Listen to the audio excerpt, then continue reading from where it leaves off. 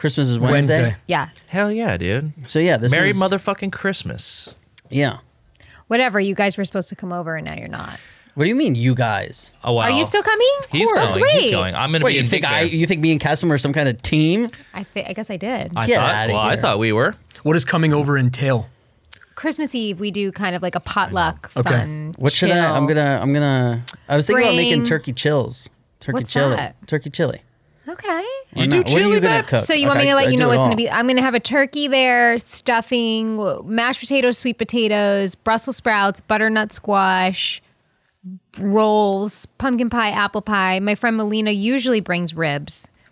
It's that thing where I'm like, I don't want to be like, hey, can you bring your ribs again? Like she Right. has to offer it, right? No, ask her for the goddamn ribs. If they were they like a Like were they the star everyone of the show? dies over them. Then yes. you totally have to bring it up. she would. I She would be do. honored Or and here, flattered. I know how to do this because I'm a New York scumbag. You go, hey, I really want those ribs at my party. Where'd you get them?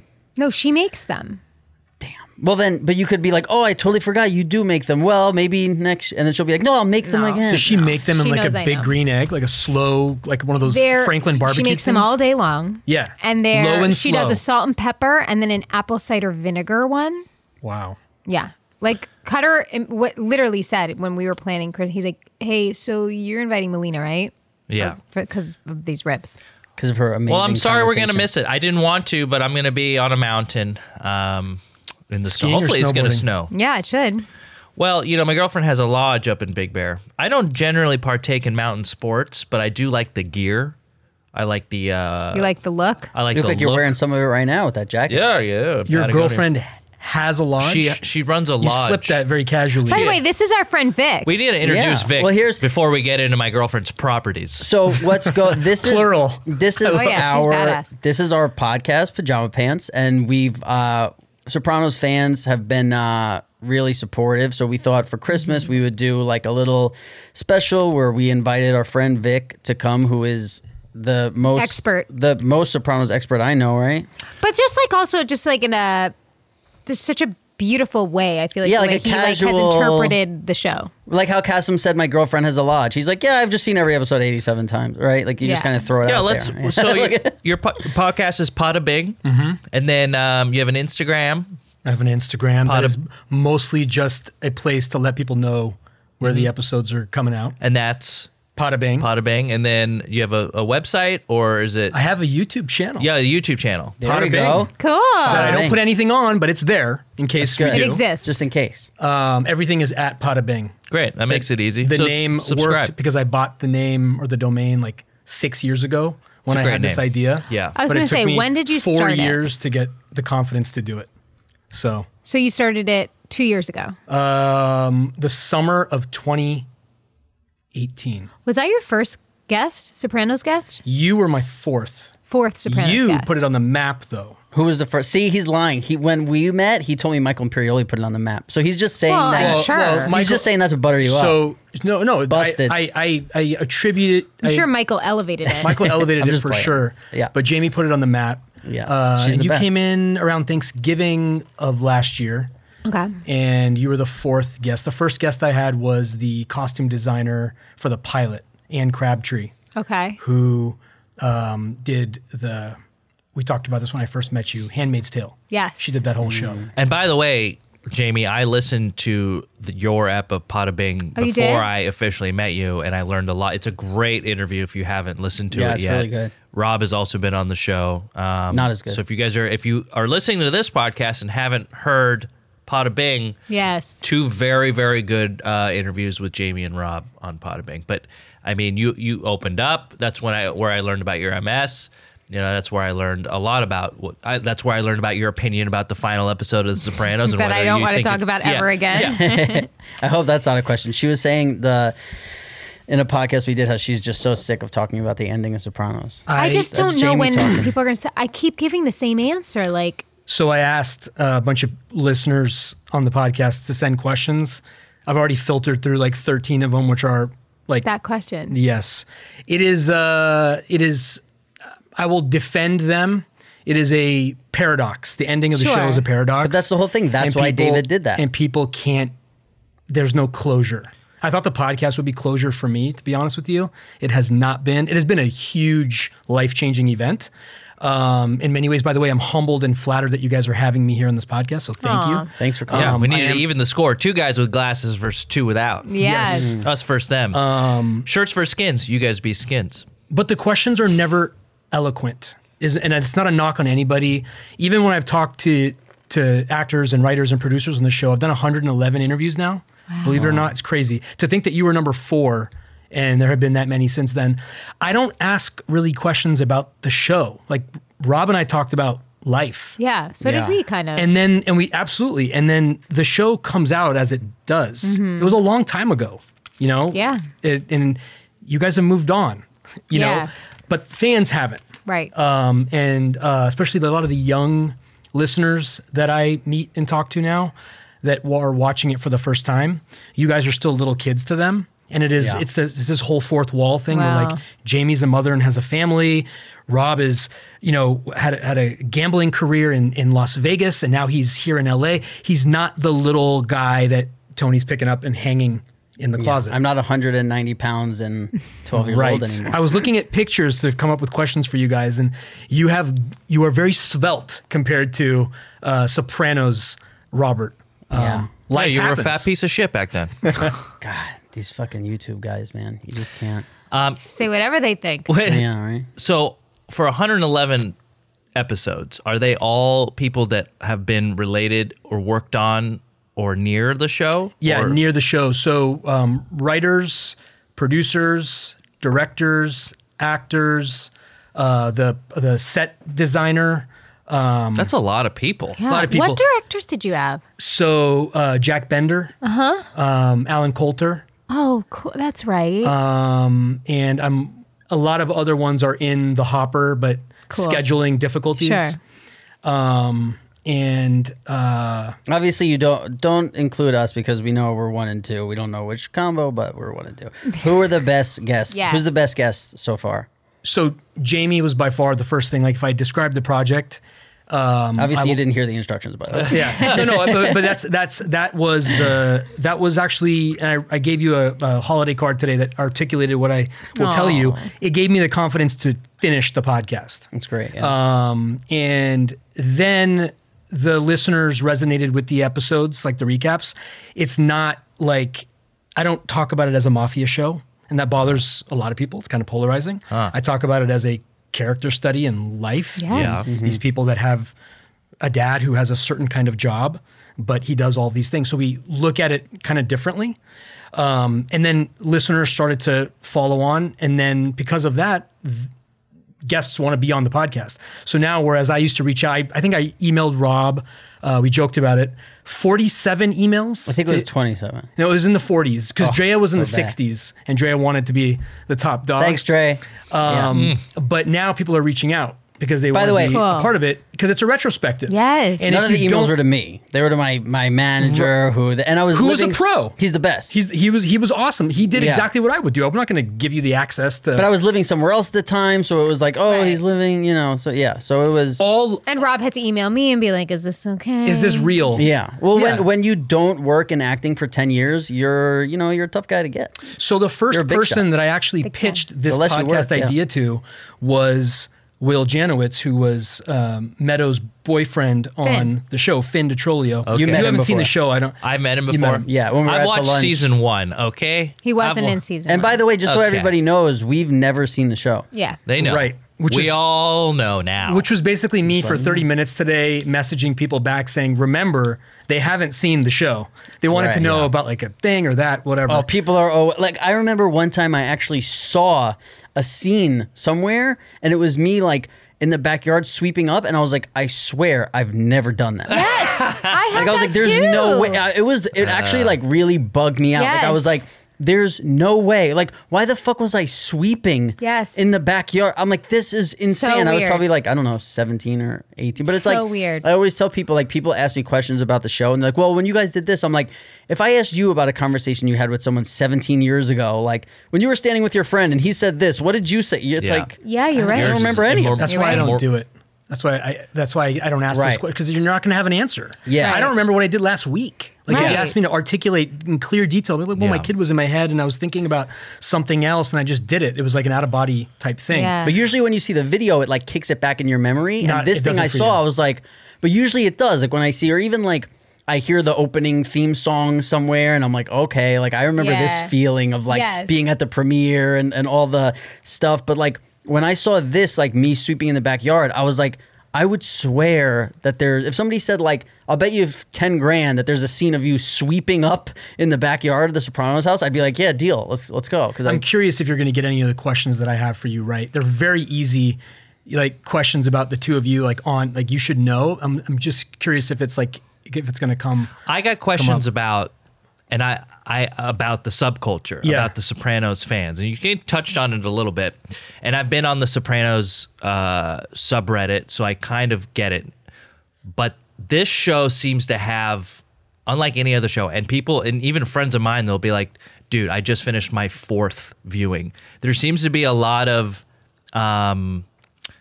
repeat viewings. I like Breaking Bad, but I've only seen it once. Like I have no need to go revisit it.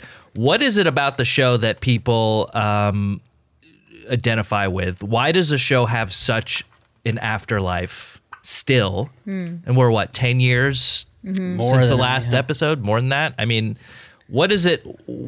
What is it and why? And you kind of touched on it, more of a character study, and people may identify with these characters, but I wonder, because you seem to be an expert on it. What is it? And what is it that draws you I'm to an it? appreciator. Yeah. So why? Why is this still a thing? So I haven't told anybody this, but I wrote a letter to David Chase that Michael Imperioli was kind enough to edit for me. Because he said if you want to have him be on the podcast, you're going to have to write him a letter. He's old school. So I wrote him a letter.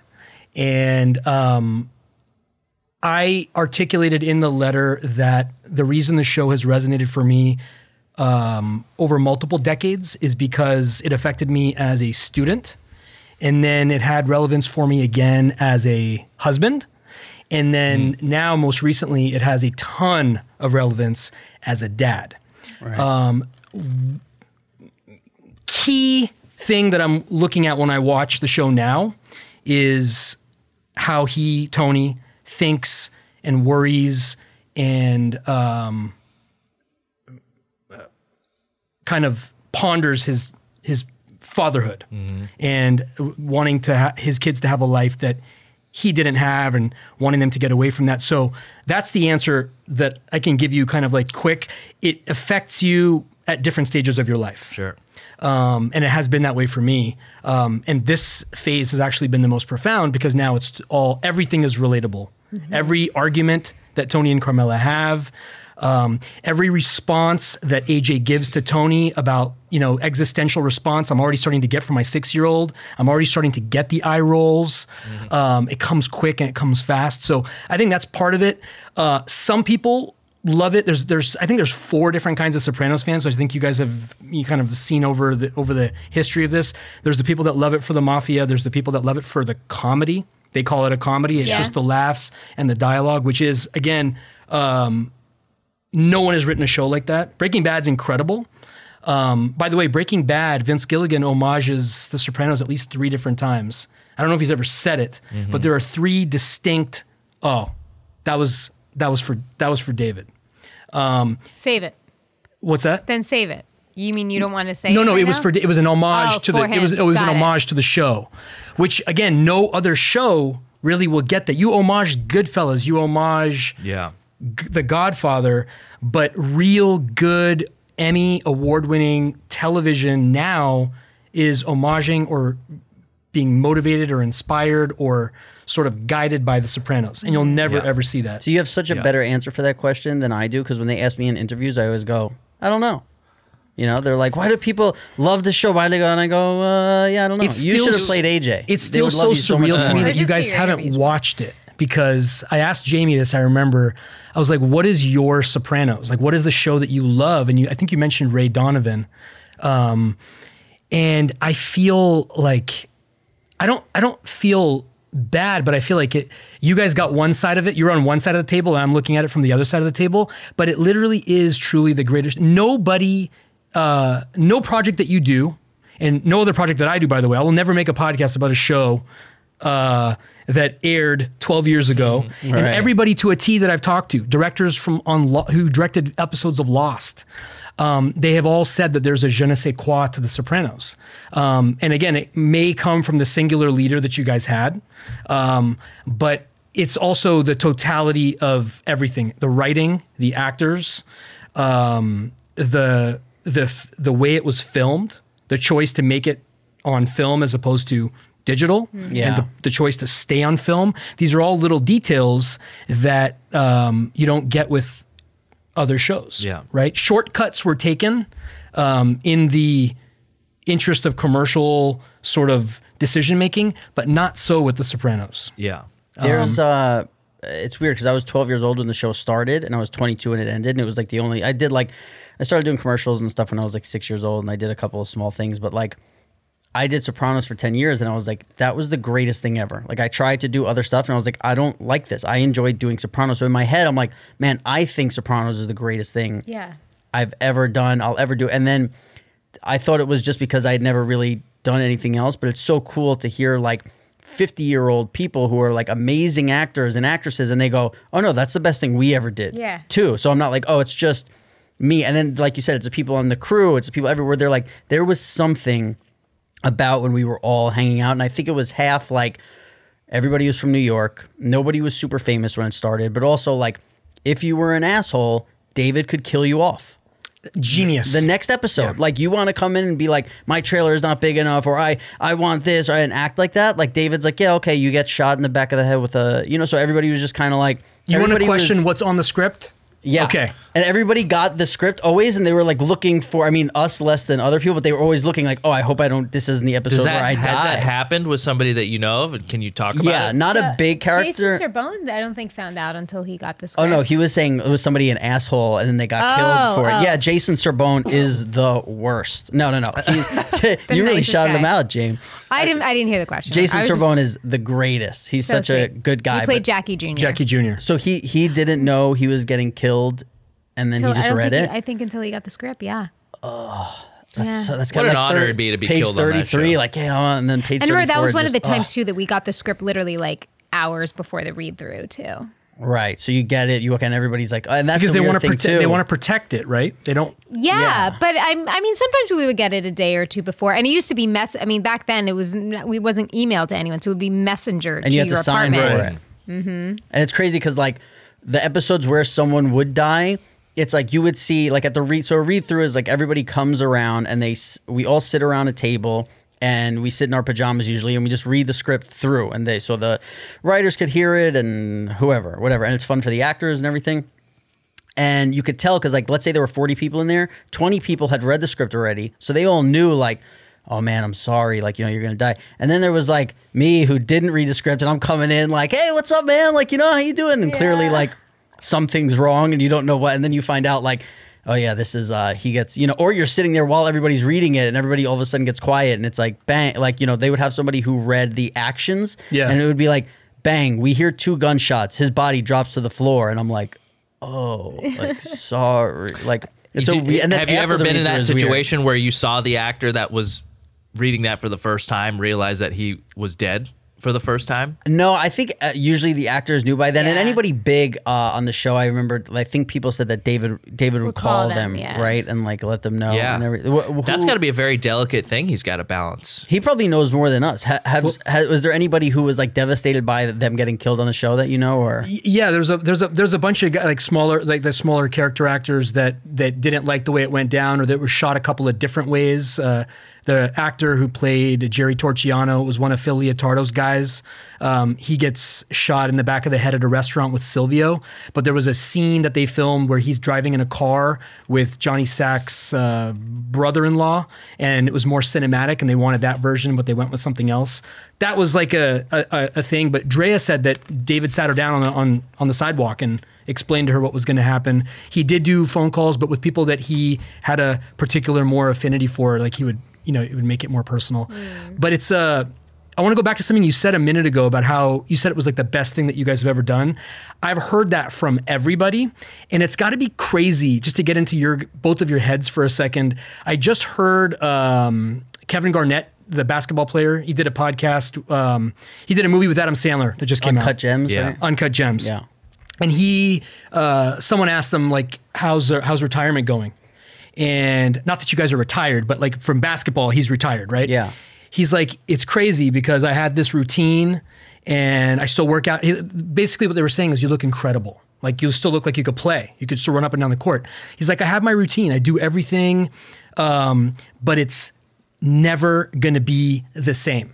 It's never going to be anything close to walking into the arena and having the crowd cheer your name and playing and putting up crazy stat lines and then doing it and then winning obviously a championship. And you guys did the equivalent of that for television. You were a part of something that was like a perennial all-star, the belle of the ball, and that people are still talking about. And it feels like you should retire after that. Do you know Yeah, what I mean? but you have to I'm go on. 26. Yeah. Like, what do I do? Yeah. I still like acting. Like, what the fuck do I do?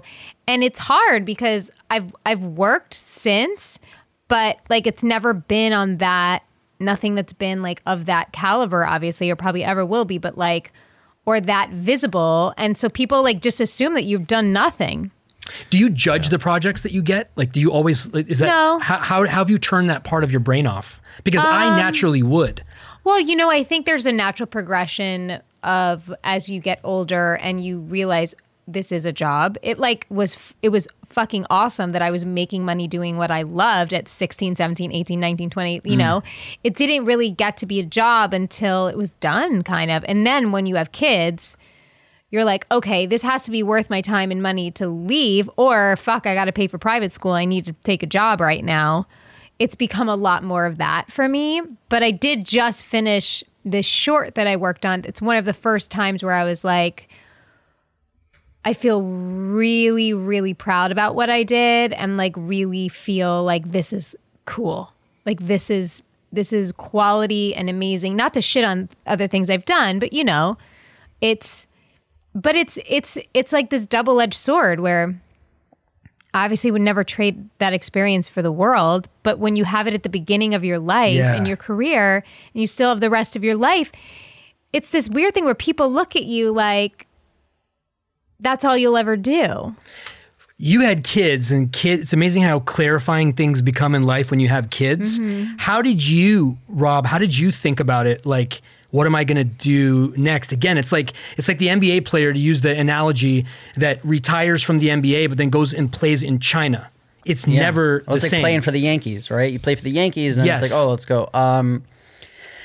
Really, like we would get like a year off sometimes or like 9 months off in between. And I was like, and everybody would be like, oh my God, what are we going to work on? And I was like, I just can't wait to hang out with my friends for 9 months, you know, or a year or whatever, because I was a kid. So the show ended, I was 22, and I remember calling my manager and being like, just don't call me for 6 months. I'm just going to hang out with my friends. I'm going to party. I'm going to do stupid shit. Like, I just want to I want to do what a kid in college would do or whatever. And he kept pushing it off, and it was like, I was like, I just don't want to. I tried. So there were things that I did where like I would get a letter like, you have to show up for jury duty. And I'd be like, fuck, I don't want to go to jury duty. So I'd call my manager and be like, hey, can you see if there's like a part I could take for 3 days to get me out of jury duty? And so I did a bunch of little things, and like I would go there, and what would happen would be you would do the scene and then they would say cut, and he would go back to his trailer. People had little like entourages or this. And I was like, oh, this isn't what this isn't how acting to me. Like, I'm like, you don't even like speak to these You people. liked the family of it all. I loved we would shoot a scene in the kitchen of the Sopranos house, which was on set in Queens, and it would be like, all right, cut. And it was like, we would just all be still sitting in our chairs or go 5 feet away to like the couch, and we'd all sit on the couch and laugh and bullshit and not. It was like we were enjoying each other's company, or we'd go outside and smoke a cigarette, or you do that, and you wanted to be around these people. It wasn't like, okay, what time do we get out? Because I'm at work, and it's 9 to 5, and as soon as I'm done talking and doing my work, I'm going back to my camper, and I'm going to sit in there. Like, I never spend time in my camper. We would just all sit around and laugh and have a good time, or like take naps together. Like, you know, there would be like us like sleeping on the couch in the Sopranos living room and this, and it's like, since that was my real like first big thing in acting or only big thing. It was like I thought that's what it was. So then when I went to do other shit, I was like, oh man, I guess I don't really enjoy this. What I enjoyed was that like family. Yeah, but you know what's interesting? This project I just did, like the kids that were in it, Yeah. they hung out. And I found myself like wanting to go and like sit by myself for a minute. And like Yeah. I was like anxious for it to be over because I wanted to make bedtime for my kids. So it's different when you're in like, and I thought about it. I'm like, I used to hang out. Well, but that also might be different, right? Because let's say you were on that show 8 years from now. Of course. You might want to sit and hang out. Well, with, that's what I was going to say to you too. That was also your show. The other shit you did was probably not like your place. Do you yeah, know but what I even mean? just like watching how they kind of interacted with Right, each other right, was right, like, right. like we were constantly like joking around and it was just like, it was like how when a family gets together where you see Mm. these other people and they're like, oh, how was your, and it's just this like unfamiliar kind of like, you know, we were saying that like one of my friends about this podcast said like reached out to us and they were like, hey, you and Cassim were kind of going at it the other podcast. And I'm like, what do you mean? I'm like, I didn't even know what they're talking about. And they're like, Yeah. you sounded kind of harsh. And Cassim's like, yeah, my girlfriend said the same thing. And I'm like, it's like a family kind of thing where it's like Cassim could say whatever he wants to me. I say whatever. And that's how it was. It wasn't this like this walking on eggshells where you're on this set and you're like, oh, I don't want to, can I go over there? Can I like, no, it wasn't Precious. on Sopranos sets, there were like the strip club would be over there with a pool table and it would be like, oh, cut, you guys have 15 minutes. It's like, let's go play a game of pool. Let's go. It was just the best. It really was. So the script didn't make it a family, but everybody has described it as a family. What made it a family? Can you? It's just chemistry. I just think it was like the whole thing was lightning in a bottle. I also think, like Rob said, it went beyond the actors. It was like the crew, like the Yeah. same Yeah. crew from the beginning. Is that rare? Yes. Yeah. We Yes. had, I mean, and there were just people where So it was crew is like, fungible. Like they rotate Well, them. we had crazy different hiatuses every year. It wasn't like it was, the same people June kept to coming April back. every year. It would be like random and the same people would make it work so that they came back. And also seeing like some of the crew that were like started out as PAs that moved up to be, second ADs and first ADs during this whole process. It was really cool to like watch their progression and them grow.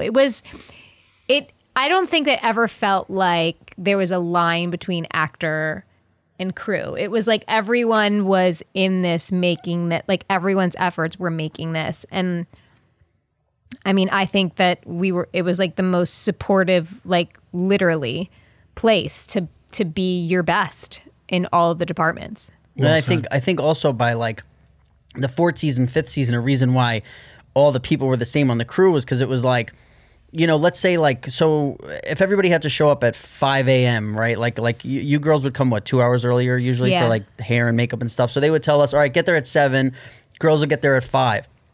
So we get there at 7 and then you're not hanging out because you get there alone. So you go in your room, you get ready, you change. And then usually you lay down, you try and take a nap for however long until everybody's ready. So it's like, if you on the fourth season when Sopranos was huge, if you try and tell some like PA who it's like their third day on the job, like, hey, go in there and wake up James Gandolfini, like I think they're So probably scared. shitting in their pants because it was even like I think at the time it was so big, but the people who were around it, it wasn't like, oh my God, we're waking up Tony Soprano. It was like, oh, Jim's sleeping, somebody needs to wake him up, and like you go in and he's in there and you wake him up and it's all good. But like you could see sometimes when new people would come in, it was almost like we forgot what was going on when we were working. And then some people would come in and they'd be all like, or like an actor would come in and kind of be like amazed by like, oh my God, I'm in the kitchen. And we're like, what? Like, and he's like, this is the kitchen where you guys stand, you do. And we're like, yeah, like I was in that kitchen. I felt like close to as much as I was in my kitchen. You know what I mean? It was weird. I think that's how a lot of people feel when they watch it. The answer you gave was perfect. I think. Well, it better be, man. It's what I gave. Yeah. It was my one shot at David Chase, and I put it in a letter. Did he I think respond? that's also He did. He did? Yeah, we'll talk about that off mic. Okay, we'll talk about it offline. I also just We're think pulling it's for like you. to hear the way people talk about this. Maybe this has to do with my own shit, but like it's so hard for me to believe that I was part of something like that. Like it's so hard for me to grasp. Like I look at movie stars and TV stars that I just think are so amazing, and their shows are so amazing, and they're so lucky that they're getting to do that type of work. It's so hard for me to think I like am part of that club in some weird way. I just look at myself as so simple and normal and just like trying to be that so bad. Like, you know what? And maybe because I was 16 and I wasn't like in the trenches and then got that show, because right now I'm telling you, if I, God willing, like get on a great show, because I would love to just do a series again, A, for my family, but B, just, I love the taking a character like with a trajectory and a journey like over multiple seasons. That's the fucking dream. I will appreciate, not appreciate so much, but like live it, get it. And I just, maybe because I was so young, I didn't, that I can't remember it that way. Yeah, your youth was, it worked against you in that one instance because you were young, but like you didn't really truly appreciate this. And nor could you, I don't think. Anybody thought it was ever going to be like this. You never imagine anything that you do in life, anybody's going to talk about 10, 20, 30 years later. And that had to have contributed to how great the character was, because if you were in your head about how great everything. But I was also lax. I was so like lax. Like I would show up and learn my lines that morning and like click in. Trust me, there were a couple of moments where I was like, "Oh fuck, I should have like done a little bit more work." But that's I mean, we were so supported there that you were. It was okay. But now, I mean, like when I show up to work, I've like broken down the script and I've analyzed it. I've worked with my coach. I show up like fucking ready, and so that's why I feel like now I'll. And by the way, was Jim's process. That was a lot of people's process, but. Maybe because we were young, it just... Also, I think when you play adults, it's more complex. I mean, you're playing people with like a long history and a lot... You can figure out a lot of emotional triggers that why they are the way they are, as opposed to when you're a kid. It's just you're growing with experience, you know? Yeah, 100%. See, what I find weird is like... What you said about the show is kind of what I find weird about like when I hear somebody's like, oh, the Emmys were on last night. And I'm like, oh shit, that used to be like our night. You know what I mean? Like we were like ever. So that's another thing when you say like favorite night of the year. Why is everybody like so close? And it was like, so if you were on a show in LA, it was like all of your limos showed up to the show. So it would be like, oh, there's, you know, this person from this show and there's that person. We're with us. Like, well, because they went to their houses. Right. And they like, but for us, they rented a bus and they put a big like New Jersey Transit sign on it. And we all were in a hotel. We rode together. Yeah. We all flew in together. You guys. Yeah. We would fly in together. We would stay in the hotel. So it was like, as soon as you woke up, you'd go to the roof and it would be like Jamie and Jim and Edie or whoever up there like eating. So you eat during the day and the girls would be like, all right, we got to go downstairs now to start like hair and makeup. And we would stay up there for another like couple hours, have a couple drinks, laugh. Go downstairs. And like I said, like they literally rented a bus for us and like packed us all in. And I remember like it was like we kind of rolled differently.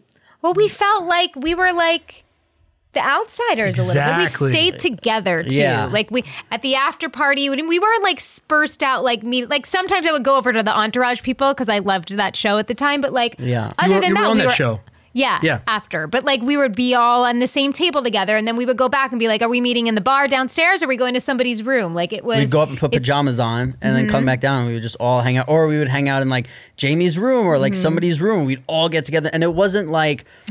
I just feel like we were never like, oh, where's the best party? Or it was like, what are we doing? Never. That was like it. There was probably like huge Hollywood parties and we just still wanted to be together. Or people come to us.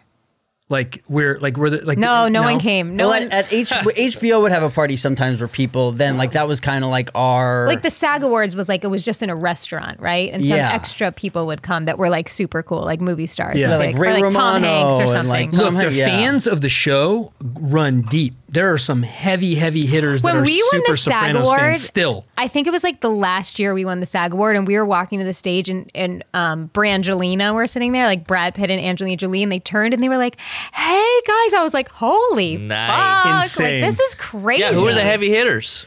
Lots of heavy hitters. Let's use it. Dude, there's politicians. I need to meet some of that these still people. watch the show. But that's another thing. Like the viewers, you were saying, and then people watched it for like this, like just their appreciation of cinema and quality of writing and acting. You mentioned the word outsider. That's a huge part of it. And part of the fascination with like this mythological character that is David Chase. Nobody wanted to make the show. He was a career show writer on a bunch of different shows. Yeah. He had this script in his desk, the pilot, and it's a mob show, but everybody's already done all the mob movies. And then to be able to zig where everybody, to zag when everybody's zigging and say, look, it's not going to be about the 5 families. It's going to be about this pygmy thing in New Jersey. And then to be able to sell that to HBO, which was fledgling at the time, but to think about it then, be like, look, this is the pitch. It's about an overweight New Jersey guy and his mental breakdown. Oh, sure, yeah. Let's go. Let's go big. It doesn't exist, and that's part of why there's this persistent sort of affection for it. I would say. Yeah. Did he try selling it to networks at all, or he went right to HBO? All of them. I think he got close with Fox. Yes. Right. Imagine what the he show said. I would have can't write been. it without swear words. You have to be able to cuss. Because people don't even know that, like, 22 years ago when this show went on, like, it wasn't a big thing to have like cable show. Like, I think like Sex and the City was maybe just starting, and besides that, like, what was there really? There was like Arliss. I watched Arliss. I loved Arliss. I watched Arliss because every episode Oz was on. There'd be boobies. Because Edie was a prison guard on Oz. But I watched those shows because of The Sopranos. See, it got me you went in. back to I it. went back to it, but those it was nothing such- compared. Like the such a Sinead great O'Connor. I time. remember seeing Oz and being like, holy fuck, this feels like shit that's only on late night that's like super like dangerous Possibility. to watch. Yeah. Feels like possibility. Yeah. There was, it was that time when there wasn't shows like that. Kind of like when Carson was on, there were like 3 networks, and Carson like got I don't know how many millions of viewers compared to today when there's like a late night show for every fucking network. Yeah. But back then, that was it. I mean, it was Sopranos. I don't know what else would even be. Sex and the City for women was huge. Oh, Sex and the but City was huge. huge. But It's Sex also and the still City- rewatchable, by the way. It's aged well, I've been told. Did Sex and the City Completely. start before or Completely. after Sopranos? right before. I think it was right before. And you know what's funny Okay. is they used to film at the same place we would film, and like our first or second year, when like people didn't really know who we were, I would go up to their like area and pretend like I was lost because there were just hot chicks everywhere. Well, also, I remember one of our PAs like took me like to Sarah Jessica's dressing room, and like I got to meet her, and I was like so excited, and she couldn't have been nicer. And again, all those girls loved it. They would come to our premieres. We would go to their. Yeah. It was HBO would always invite us to their other HBO shows, so it felt very much like a family with that network because it was like this. It was all shot in New York. Everyone was there. We were all New Yorkers. It was just like this outsider thing. It just never felt like Hollywood. Never. Yeah. Never. I wonder what it would have been like on now in this like different age of like social media and stuff like that. I mean, it would have been. I wonder what it would have been like. Yeah, I think we would have had more like paparazzi and stuff. It Big time. wasn't bad. Big time. Towards the end when we were on location, it would be a little annoying. Yeah, I mean, I think the social media and stuff takes away the mystery of shows and makes them softer. So like, let's say. This is a great point. Yeah, like Great your point. favorite character is getting shot or whatever, and then it's like, hey, we're here, me and Jamie are here. We just watched, Brad get shot. Like, ha ha ha. Like, Oh, like no. we're I in never do anything No, at we work. never. But we never did any sort of like. If you look at like, I use this example on a podcast I did, but like Stranger Things, like something like that. It's like when I watched the first season of Stranger Things, I was like, I love this, and then I feel like they became kind of like this, like. Quirky kind of like social media Became a brand. It just became like this thing of like we're selling $1 billion, like the girl's selling has a makeup company, and then all this stuff where yeah, we were but the like, business is different now. oh yeah, but I'm just saying like what You would it have have to done? do it, but I don't think it's a good thing. I think The Sopranos benefits from having it be appointment television. Everybody was at the same place at the same time. And then when it was over, there were no digital platforms for everybody to opine and share with the world and have reactions. I probably would have pissed a lot of people off. Yeah, like imagine if Because I never do social media at work ever. Like any acting I ever do, it's But you're not also my in your thing. My social you're media older. services my podcast, the Mama Said podcast, and like any of my like philanthropic work with MS or anything like that. That's like my main focus of my social media. Like I'm bad You use it about as a tool. Yes, but I would never want to expose. I don't know. It's that thing where I'm like, am I not respected because I post on Instagram as like an actress? Look at The Rock. I mean, he builds it into his contracts. You know, It's just a he different- makes- What does he build into his contract? He builds his social media marketing into his. Oh What he yeah, gets saying I paid. have this many followers. Yeah, and then when I promote the trailer for the movie that I'm starring in, it'll get this many hits and more people will know about it. It's more powerful than if you put wow. up 100 billboards. I mean, It's true. that's the other side of it. I like when people are like clean about what they do at work and then they just come on social media. There's a mystique that I really like. Like you don't see Brad Pitt all over Instagram, speaking of, you don't see him going on podcasts and plugging it, which is kind of cool. yeah, but he's old school. But then people like Jennifer Aniston got a cave, and then now they have Instagram followings, and now they kind of understand that it's a tool that could help them land more gigs. The question I had was, since you brought up the fact that Sex and the City was on at the same time or just before, and I could be totally off base on this, and you may need to know the demographics for what The Sopranos, who was watching The Sopranos at the time, but was it like a men's show and a female show? The female show being Sex and the City, the men's show being Sopranos, or did Sopranos demographics kind of skew way more female than I think it did? Because when I think about those two shows together, I'm like, oh, HBO just wanted one for each.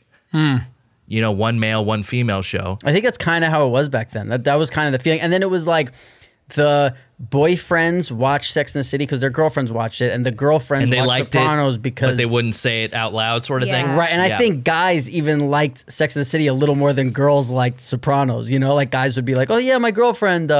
Kind of, where like girls were either like all in on Sopranos or like, "No, I don't watch it." Where guys kind of tried to play that thing that they play now with like The Bachelor. We're like, "Oh yeah, my wife kind of watches that." But like, I was thinking like, imagine what I was trying to say is like, imagine if James, who played Tony, had Snapchat and was like, "Hey guys, here with the No, he'd kids never in the do it. kitchen and blah blah." It would like, it's just to me, and maybe I'm totally wrong, I think it loses something that the show is. Like it's so raw, that with shows where like Stranger Things, where it's like 13-year-old kids, maybe it doesn't lose it as much, or maybe it's actually the opposite. It gets more people to watch when they are all like, "Hey, we're buddy and we're this," because the topic of the show is not people getting stuffed into fucking garbage cans or whatever. I didn't watch it. You know what happened. By the way, to echo the thing about the female viewership, at our old haunt in Normandy, I watched it in an apartment with all women.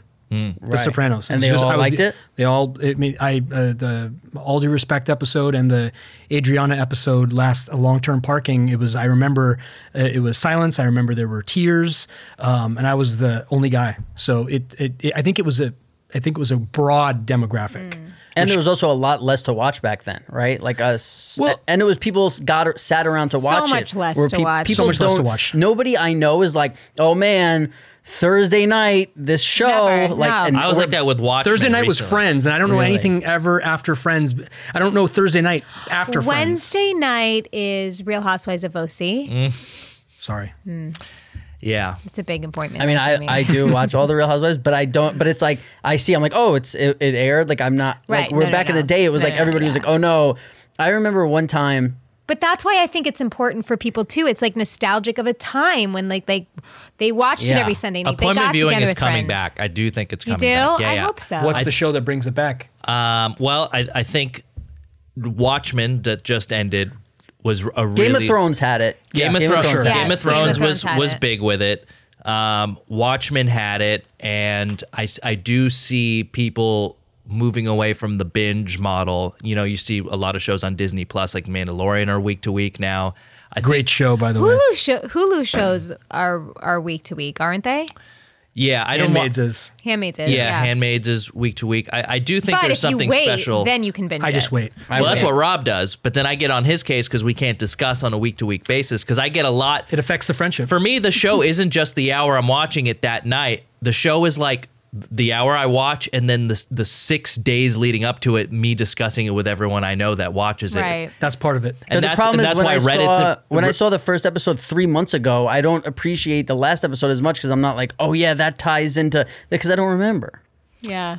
Yeah, I like it. I Well, like what- being like Succession was like that for me, watching Great show. week to week. Yeah. You know, My husband's really good. obsessed. Great show. I got to get on from the beginning. HBO still, in my opinion, has the best shows. I mean, hands down. It's not even. I told you, Who you would have gotta thought check after Game of Showtime. Thrones? After Game of Thrones, that was gonna be the start or some of their best shows. Chernobyl, Watchmen, Yeah. Barry, I have to do Chernobyl. Succession. I mean, they're It's exceptional. It's great. Yeah. Barry's exceptional too. And Barry is interesting because Henry Winkler, who was from Happy Days, who had this career and who was only known for Happy Days for the longest time, is now finding Waterboy. and of course, and Waterboy is now finding a huge, He won an Emmy. huge career, an Emmy winning, and a critically acclaimed show in Barry, which is like. It's such a testament to being nice and working hard. And he also does a lot of podcasts, incidentally. He does the circuit. Which is good. Yeah. I agree. I think they should do all of it. Podcast is the new medium to promote shit. For Absolutely. sure. Because you can have a longer conversation about you plug it. your It's not movie like for a 2 quick- seconds, then you just talk to the person. Right. Then you want a funny story, and then you want a funny story from the set, and then Yeah. I want to say this thing while it's still relevant. I remember one time, because we talk about like Sunday nights, I was at a Nets game on a Sunday, and it was in Jersey when like nobody was watching the Nets, so they would give us like whatever seats we wanted. So they were walking us like to the front, and there's a guy in front of me, and I'm kind of like talking to my friend, and I hear him go, yo, he's like, if this game goes long or whatever he said, he's like, we have to be home by 9. He's like, because Sopranos are on. And as we both turned, we were sitting next to each other, and I look at it was Jay-Z. And I look at him and I was like, yo, and he was like, oh shit. He was like, yo, I was just talking about, I was like, yeah, I know, I heard and like, that's so cool. Mind your business, kid. yeah.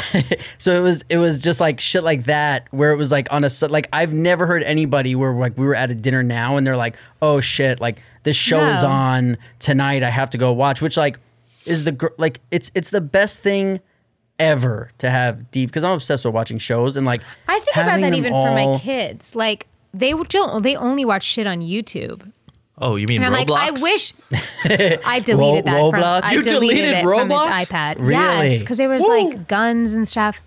But like they sit and they pick a video and then they immediately scroll the side, and I'm like, I remember just sitting and having to get through the commercial. I could only watch what was on TV. Yeah. What about channel surfing?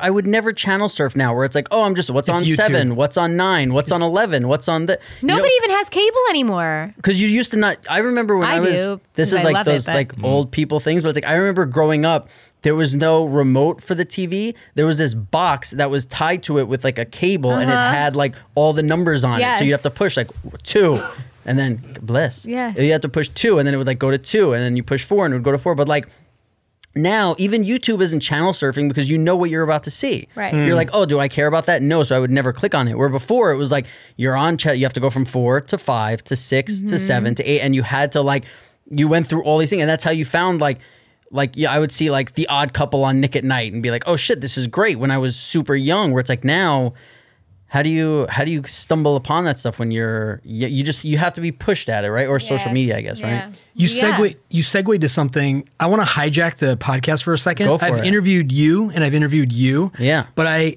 he mentioned YouTube.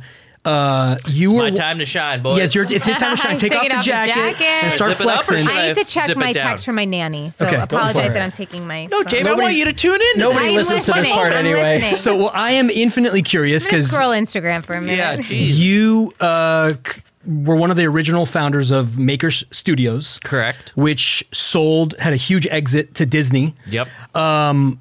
How did you become a part of that? And also, I'm just like a nuts and bolts, like procedural thing. Like, can you talk about the deal? I know there was another bidder that came in higher, but you guys went with Disney. Just sort of like, Oh, yeah, that's interesting. You know what? I'm going to kind of...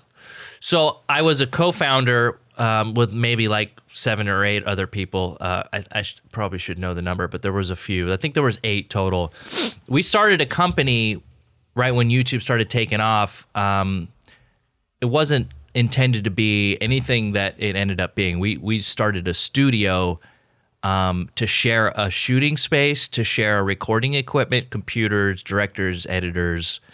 And we needed an office with a green screen, and we just needed a space and tools, because we were all making our own YouTube videos at the time. Like I could write and I could go to the street and interview people, but I wasn't a strong editor, and I wasn't technically savvy. So having somebody who could like edit what I shot that day, or having a cameraman come shoot and then having an editor help me edit, made all the difference in my productivity. And it was kind of the case with maybe 5 of us that all had like decent YouTube followings. I had the smallest out of everyone. So we just started a studio where we could rent cameras, have a space to shoot.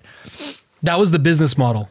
a collective. It wasn't even like it wasn't even really I guess it kind of was a business model once we all started one YouTube channel together, and we all rev shared the money that one channel made. But what ended up happening is there was like 5 of us that all pushed our audiences into this other channel. It was called The Station at the time. And that channel ended up becoming the most subscribed channel, like one of the fastest growing channels in like YouTube's history at the time. And we then realized that there was a lot of more power than we thought in the fact that we could put eyeballs and like grow something if we all pushed and helped each other. And it turned into a thing where we're okay, well, we can grow. We found it out. We all have our own YouTube channels, but we can also grow other YouTube channels if we all focused on it.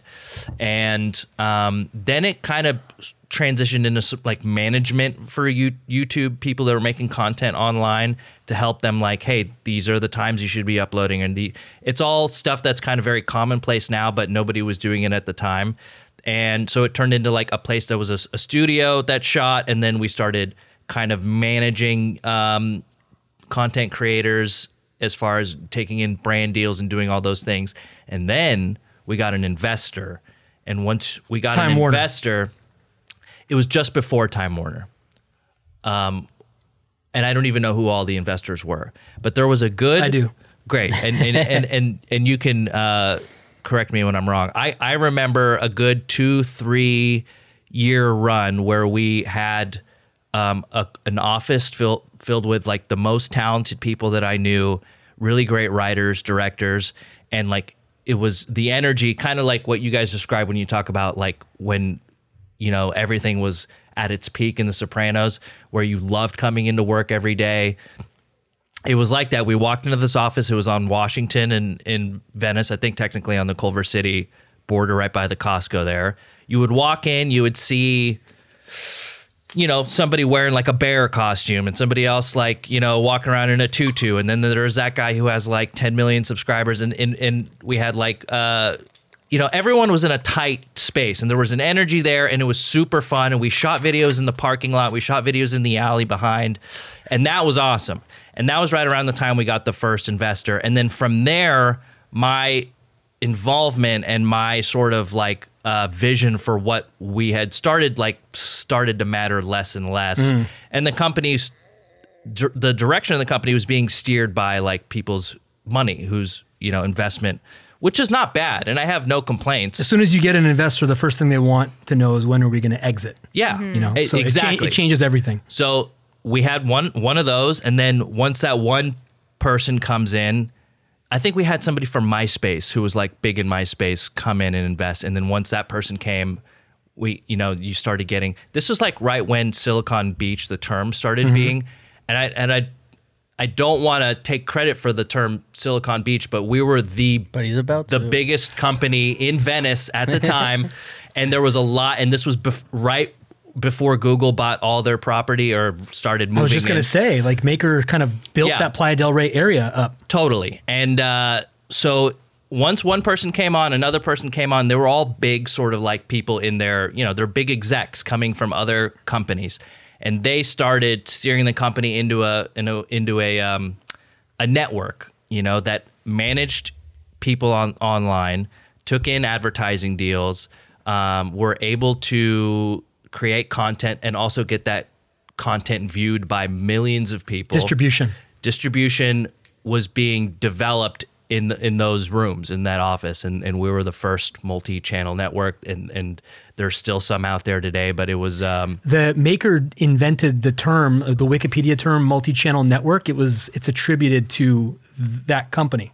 It's like the nomenclature. They invented nomenclature. The people that ended up helping us early in the days, some of them split off and started their own multi-channel networks. One of them is still around today. You know, it was important because it was like this wave that we saw coming, and then everyone else started paddling out and being like, "Oh, I'm going to catch this wave." But you guys caught the Disney wave. Yeah, well, we entertained. I mean, by the time Disney had come in, I was just I was offered a position inside the company, which I was like, why would I want to do any sort of business related? I'm just managing my YouTube channel was doing fine. I was burnt out already, but I was like, I'm just going to make YouTube videos for a while, and I don't need to be involved on any of the inner workings, which was great because that took a lot of stress off my plate, but also, I probably could have made a lot, like a huge salary on top of just whatever I was making on YouTube, but that wasn't really my concern. So the company entertained offers by in the 11th hour, like you mentioned, there was somebody else that came in and offered this, $1 billion. Yeah. And there's all this conversation happening at a higher level than the founders were involved. There was the founder, Danny Zappin, and then the co-founders. We were all kind of being told what was going on, but didn't really have much of a say in it because everyone whose investment was in there really was the ones steering the conversation. There was a lot of like upset people. There was people that were stoked. I mean, friendships were ruined. There's a whole sort of story behind it that you personally, are you on the happy side of the equation? Yeah, we got to get into this. The reason I'm setting this up is that his story is a movie. This is an amazing story. Well, look, it would be a movie I would not go see, but it was a very interesting time, and there was a lot of like foundational groundwork that was put in that, companies have been built and then sold like many times over by the time we had already sold. So did you kind of do in any way like what I did, which was after like Sopranos? I said I want 6 months off, and then I just became like an alcoholic and doing drugs all the time. Because when did you go from like I'm doing this work to all? Because when I met you, you weren't. I'd already been paid out, I think. Yeah. So at what point in it did you just go? So you didn't know him in his maker days? No. So at what point did you just go, I'm going to just start drinking and hanging out?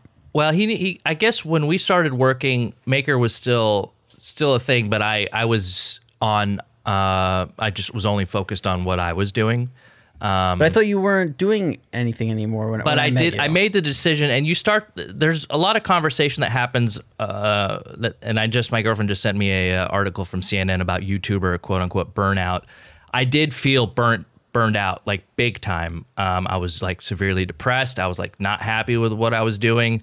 There was a lot of like, and I was just like growing up still, I was in like my early 20s and I was dealing with like starting substance abuse, but my substance abuse with like weed and alcohol was like ramping up, and there was a lot of social anxiety that I had. People recognizing me in the street, it was great and it's very flattering, but at the time was giving me a lot of anxiety and a lot of just stuff that they don't train you to deal with. Mm-hmm. You go from 1 year where you're like trying your hardest to get agents and managers to come to an acting showcase, and like your friends that come to like a stand-up gig. You were working at Best Buy, and working at Best Buy, and then next year you have over 1 million subscribers, and like people are stopping you on the street and be like, "I love that thing you did," and then it was awesome, and it just wasn't anything I was trained for, and I had a rough time dealing with the anxiety, the recognition, and a lot of it felt. A lot of it felt like I had that imposter syndrome where I just didn't feel like this was, I deserved any of this. There was a lot of people that are funnier than me. So I spent a lot of my time trying to promote people whose like work I was a big fan of. Like a manager. Similar. Yeah. I'm really good, and I will toot my own horn, and I'm really good at spotting talent, and I was doing a podcast with these two. Absolutely. Hoping it rubs off. Do you guys get anxious when people recognize you now still? Like, is that a thing that you guys have ever had, recognition, or like walking around and wondering if someone notices who you are? And I never look for it. Okay. I'm oblivious. Like, to the point I'm oblivious, or my husband will be like, those people recognize you. I'm like, oh, I didn't notice. Yeah, I lived in New York City for my entire life, and I never had a car, so I was just constantly walking around. Like, when Sopranos was, I think they said like 30 million people were watching Sopranos, and I was like, yeah, waking up, going to the deli and going to the so like there was so much of it then that now it's so easy to deal with, because there's days where I go where nobody recognizes me, and then there's some days where it's like you're at a restaurant and you start to see like a little more. But I also think there's something with like my facial hair and the hair on my head, where there's sometimes where it's like I'm going through a phase of like haircut where it's like everybody's like, oh, soprano. And then like there's times where like for a month, no, like if I like just don't shave or do whatever, like where people just, it totally goes away. So it's not so much anxiety for me, but it's also like that was the time when I started heavily drinking and doing a lot of drugs. So it's like, that takes care of all that, you know, where it's like you don't, when You don't worry about it. Yeah, when Or you're oblivious. just when you start with like tequila on the rocks, you know, it's like it's very rare that you're like, oh my God, is that person looking at me? Because you're like usually yelling and you know sweating and you're, Living here and living in New York, it's sort of easier. And that's why Yes. talent and celebrities live in those places, because people kind of just are over themselves and they are busy or whatever. They see someone and they like, oh, that's that person, and they move on. I had lunch with Michael between LA and Santa Barbara, and it was just a random cafe, and in Michael Imperioli. Michael by the way, Imperioli. Anybody who's listening. And there's only one Michael in my book. Right, yeah. Just kidding. I had dinner with M. And 3 people stopped. One of them was like the line cook in the back, and they came up and they were like, "I'm so sorry to interrupt," and Sopranos, the whole thing that I'm sure you guys get all the time. And he was super gracious about it. But I'm bringing that up because we were in the middle of nowhere. Okay, venture account, it's just off of the 101 freeway somewhere. That's where I grew up. I bet I've been to that. So cafe. like around Camarillo, okay? Oh, yeah. Who's watching The Sopranos in Camarillo? I mean, come on. A lot of people. A lot of people, and it's but I think that's why you gravitate towards the cities, because if you go anywhere else, it becomes a little bit more of a it's easy to isolate. Isolate, yeah. I know there was definitely a time where I would go out with Jamie, and I would kind of like usually be drinking or whatever, and then like we'd be talking, and I'd be like, what the fuck is this guy looking at? You know, because I would forget, and then like all of a sudden like somebody would say like, well, it's probably weird for them to see the two of you like. Yeah, I think it's when we were It is together. super weird. Yeah. This is super weird for me. This Really? is like, yeah, it's. I'm handling myself pretty well, though. I feel like Very well. I didn't know that. Great This job. is like one of those. But being right next to me is probably spinning. just blowing your mind. I just want to let you know, I'm a human being. It's just like everyone it's helping else. me, but A no, million subscribers, he said casually. Well, you was back then. You said you had the smallest following. I didn't want to interrupt your flow, but like we're talking in the millions here, so Yeah. which is Well, insane. back then it was a big deal. Right now, you could find a kid who fucking unboxes, action Ryan. figures. That little Ryan, my kids are obsessed with. He's Ryan. worth $11 million. Well, he that made kid like 20-something million. He has merch. Yeah. I You know who had my to guy buy is? a lot of it. Who's your guy? MKBHD. Marquise Oh, yeah, Brownlee. yeah. He does tech reviews on products, on cameras, on whatever, Right. and I think he has like 10 million. Does he like huge. the Theragun? Did he review the Theragun He yet? does like hasn't.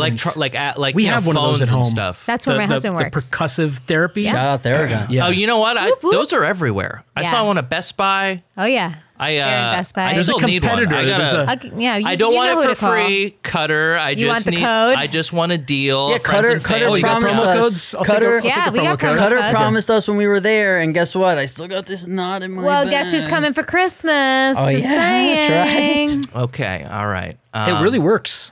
It does. It's but the problem with it is that I got it for my wife so that she could use it as a massage replacement. Hey, But I have to. She wants me to apply it. Like, what's the point of getting it It's if baller. it's made so you can use it yourself, but it is nice to just lay down and have somebody else do it as well. But my logic was like, my hands are free now. My hands are free to watch Right. The Sopranos. But Right. no, I can't do that. I have to apply the gun. but you know what it is too? It's like when Jamie. So you said like we exchanged 40 emails or whatever. At first, like it was just like my manager's like, I got an email from a guy who does a podcast about Sopranos, and I was like, okay, like if I'm around or whatever, I'll do it. Blah blah blah. And then it became something a little bit more where it was like, oh well, this person's done it and this person's done it. If you want to do it, and I'm like, okay. I'm like, we started talking about starting this podcast. And I was like, well, yeah, when I move out there, it'll be great to do. And, you know, we have a conversation. And then I remember when we recorded our first podcast, Jamie was like, oh, you have to meet my friend Vic and do his podcast. And I was like, okay. And then the more we got to talking, she's like, yeah, but she's like, blah, blah, blah. She's like, it's called Pada Bing. And I was like, oh, I think my manager reached out to me about doing that. And then I asked him, and like, you know, like you said, I'm handling myself well. It's like I don't know, like you seemed very like, yeah, hey, we're here like in my studio doing this podcast. I don't really give a shit. You know what I mean? And that was like, which is I guess the way to carry yourself, because then it's like, oh, hey, you want to come do ours and this? Where like if it was like some like he was No, you were a but But I very Feel much comfortable. gave a shit though. I very much No. prepared for your interview. Oh no, that I can Yeah, tell, but I yeah. just mean like as far as like hanging You're out chill. and I'm yeah, chill. like it's Yeah, just yeah. like, yeah, you're super chill. That's why it was like, hey, do you want to fucking come here and do this? Well, you and, give people a safe place to open up. And by the way, it's like super intimate, your studio. and you're really like, good at what you do too. Yeah. I appreciate Yeah. that. Yeah. It was, You are. it was fun means to a lot. do. You do good work, and there's a lot of room. I'm sure you're not the only podcast that There's talks 11. about it, but There's 3 more since this one started, Wow. yeah. which is flattering too. You know, like one person messaged me or came up to me at a, which is also like, I get recognized on like a very microscopic level, but someone at Gelson's came up to me and was like, hey, I'm doing a Sopranos podcast too. I'm a student. He's a student at USC and he's doing like a case study on The Sopranos. And he asked me if I would go on his podcast. And I said, sure. Like, Yeah. I could talk about The Sopranos with anybody. For sure, yeah. So, and it's extra special that I get to talk about it with you guys, even though you've never seen the show. I know. We're probably so annoying. to well, talk no, about and he it. doesn't even want to watch it. I do. I'm trying to get him to. I'm like, hey, Rob, we need to have a podcast where we all sit down, we watch it together, and he's like, I can't do it emotionally. I can't do it. Well, there's it's part of it where I hate seeing myself. There's part of it where I kind of like being able to say I've never seen a show, and then there's the other part where it's like watching 80 hours of somebody who's extremely close to us who passed away is Yes. like. It's rough. Like if I see a picture of James, sometimes it's like, ugh, like I sent you feel- something yesterday, and then I actually felt bad that I sent it. Yeah, no, it's And I you was know, like, ugh. it's all good, but it's just like there's just this empty. Well, we gotta heal. We gotta heal those wounds, baby. We gotta get in See, there. I feel the opposite. I feel like I would love to watch him. yeah. Like it would just just I would He's so love to little, see him. James. Don't you miss him? much. So little on the show. He's such little AJ.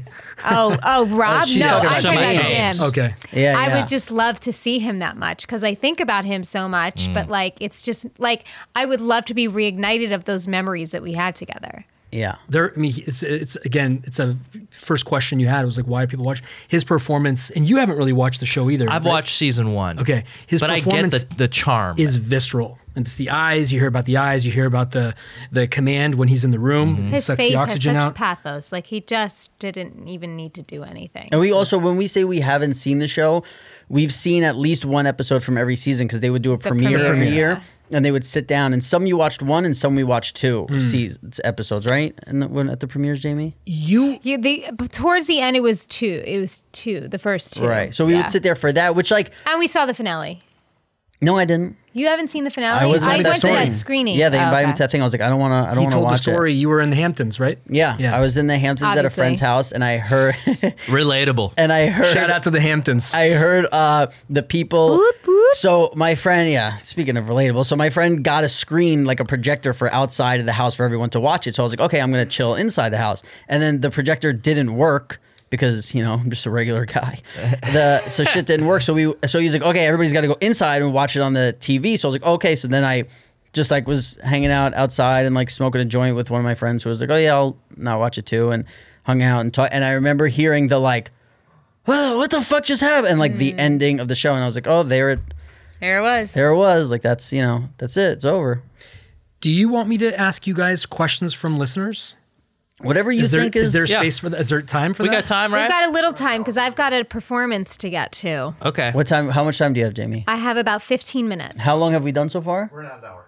Okay, so yeah, whatever you think is best. If it sucks, we'll just edit it out. Yeah, But no, we I'm not going to but ask we- you guys. it's- I'm not going to ask you guys sucky ones, but I did get I posted and I got a bunch of people sent stuff, and I'm only going to ask the good ones. Okay. I feel like you're the good judge. You for guys that. can talk amongst yourselves. Jamie, while what do I- you think? Have you ever been asked a Sopranos question where you were blown away, where you were like, "Wow, that was a really great question"? Pada Bing's interview. Yeah. The that entire interview was different. hour and 30 minutes of Pada Bing. But that's why I love podcasts because you Yeah. can talk so much longer than they're like, you got 5 minutes to ask her questions. Yeah, and they don't you know? need just a sound bite. You're giving a real answer. And it's always the same thing. What was it like to work with Jim? Who do you still talk to? What do you think happened in the finale? Like, I was so nervous. I never even told you this. I was so nervous about our interview because it was the first big one for me. And I'm not an interviewer. I mean, I can talk, as you can clearly see, but I was like, God, I'm going to interview Meadow Soprano. I had a huge crush on Meadow Soprano, right? So I'm like, okay, this is happening. Back off, And bro. I told my wife, I'm not going to really ask her about the show. You didn't. I'm I gonna was go so straight surprised. for the MS. Yes. And she's like, and my wife is like my Abigail Adams. She like listen. I complain about the world, and she listens. It's one thing everybody needs in their life is an Abigail Adams. And I was just like, Well, let me I'm- look. Make sure I look that up later. John Adams, the HBO series with Paul Giamatti. Oh, okay, Yeah, great. but that's a great series. But Abigail Write that Adams down is, too, Cass. Write that down too. Okay, HB. But I What was it?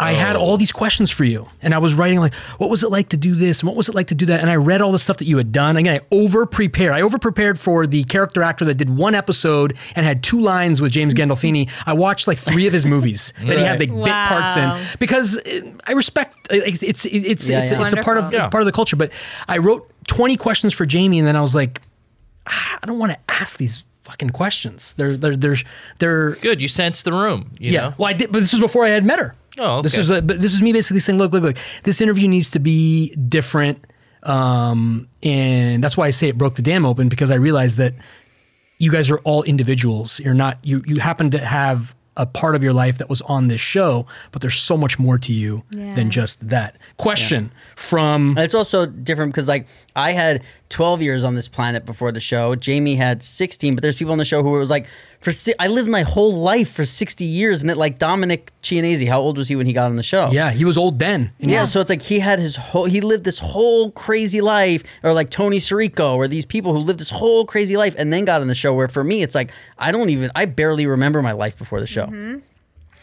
Oh, smart question from Lucas. Why did you guys start the podcast, and by what metrics would you consider this podcast a success? I'm asking because I want to see it continue.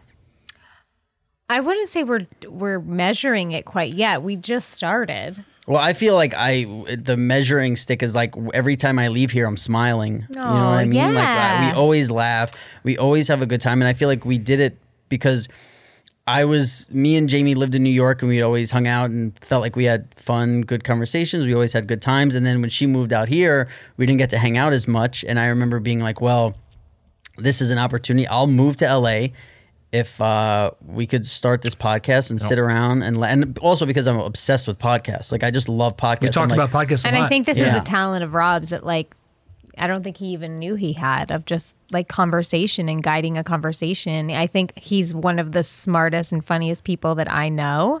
And not I'm true, so but- glad that this podcast exists so people can see that. 40 seconds in with him. Again, we had no formal introduction other than you helping him get into my studio. But 40 seconds in, I knew it was going to be a good interview.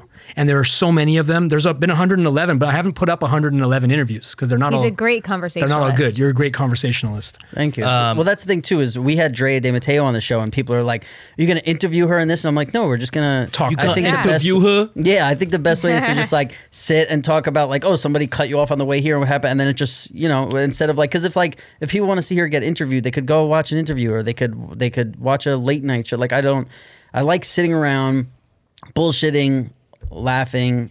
That's a good time. But for Yeah. it to be successful, I need $50,000 a year to be considered a success. Okay, so Okay. tell your friends, guys. 50,000 downloads or 50,000? No, dollars. He needs And to that's make just for dollars. me. Ad sales. Just So for that you. would be 150 grand for Well, this the is three of Mr. us. fucking 1 million subscribe. You know, like we're Well, it's 2.5. Come on. I'm just Enough saying. about Cassim. We need Yeah. to get. I have to go to the concert. You tell This them, James. question is from Bobby Loops from Brooklyn. Hey, Bobby. All right.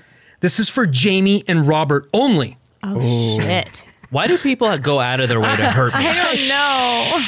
Just shh. I've always regarded The Sopranos as a dark comedy. Still to this day, one of the funniest shows I've ever seen. Was there a lot of ball breaking when the cameras weren't rolling? And who would you guys say was the funniest actor on set? Let me go ahead and take this one. You see, Bobby, there was a lot of ball Who's breaking. the funniest? Tony Sirico. Tony Sirico's hilarious. He was the funniest to me. He definitely. He didn't even try to be funny. Aida's really funny too. Aida's amazing. He's Tony Sirico is definitely the smelliest in a good way, In a good not way. a bad way. But Like musky, he would deep wear cologne, obsession. everywhere. Yeah, like I yeah, think yeah. if he woke up in the middle of the night to go to the bathroom, he would put cologne Yeah, on just to Smelly. make sure. just to Yeah. go pee. Like he would have little bottles of cologne, and we would be standing around on set, and he would pour some in his hand out of his pocket and touch your on you. face or put it on your neck or this. But like God, who was the funny? I mean, Him it and was, Aida to me. It was more so like everyone together with the crew and like bouncing off each other was when we would really laugh, I think. I think Steve Sharip is a really funny guy. I think the most entertaining person is probably Johnny Ventimiglia. He is he's funny, he's interesting, he's different, he's really good. I interviewed him at a cafe in Brooklyn, for Pada Bing. Yeah. And it was a perfect setting to interview Artie Bucco at a restaurant. Yeah. That was the whole conceit of it. But like the way he interacted with like people walking by and the way he talks to people, he had an affability to him that was like infectious. It's like a great character in a movie almost. Like Yes, you're like, he's a oh man, character. I want to Yeah. see like more and what he's like behind. I mean, he's just so He's a an true amazing actor also. Yes. One more that I think might be actually kind of intriguing. It's from Damon from Baltimore. This may actually seem too silly of a question, but I am legit curious. The scene with Jamie and Robert in season 4, where she is in AJ's room trying to get info about them going to Furio's all the time. Then AJ farts and says, "Meeting over." It's a classic, hilarious scene to me. My mind stays in the gutter no matter how old I get. My question is, were they laughing when they recorded it? Do they remember it? And was it a sound effect or was it actually AJ farting? I have zero recollection, but I definitely Very vague remember. I don't remember farting recollection of for it. real. So they I don't probably think just you farted for real either. Yeah. But We you got a and I fart guy laughed for a that. lot together. We what? We didn't get there was a minute we didn't get a lot of scenes together, and then they did bring us back to in the beginning we had so many things together. Yeah. But we spent but so we much time always together laughed. anyway. Yeah. You know what Yeah. I mean? Yeah, we were. People are always shocked to hear how close we are. For me. Really? Yeah. See, I think they kind of expect it with. Because we didn't get along on the show, really. You know what I mean? Right. Yeah. Because I have people like when I was thinking of just like people in my family and stuff, and when they're around and like somebody brings up Sopranos, they're like, "Oh, him and Jamie are like, you know." They're like Yeah. because I didn't have a sister until I was 16 years old, so you were like a sister to me. Oh, you still are, you know. And it's Yeah. just like it's a crate. Like I said, sometimes like I feel like you're a little brother. Sometimes I feel like you're big brother. Sometimes it's like you're just that family vibe. Like Castle makes fun of me every time you walk in because I go, Jamie Lee. He's truly like my one. I mean, like we talk to other people, but he is like my touchstone to that time in my life. Like if I didn't have this relationship, I would feel much more distant Interesting. from The Sopranos. Like Rob's what keeps me like remembering it. Is it Sopranos or is it Sopranos? You both say it differently. Sopranos. I don't know. Well, we had that You problem. say He says Sopranos. Sopranos. Because our podcast is called You Pajama say Pants, Soprano, and I say Soprano. He say says- pajama, And he says you pajama. say pajama Pajama. pants. Yeah. So it's just I think it's Tomato, whatever. tomato. I don't Tomato, know. tomato, thank I don't know you. what, but I Get a think lot of Well, how flack. did they say it on the show? So, Dr. Melfi, Lorraine Bracco says, Soprano. Mr. Soprano. So she says it's Soprano. how do I say it? She's Italian. Soprano? you say say it that you way. say Soprano. Soprano. Jamie say and I say it soprano. the same way. Soprano. Soprano. And I know, like in the show, if I ever had dialogue, I would have always said like mezzo soprano. See, I said Mito Soprano. Remember that random PA they came up to me that started working on the show and was like, "Are you the actress that plays Mido?" And I was like, "No, I play Meadow."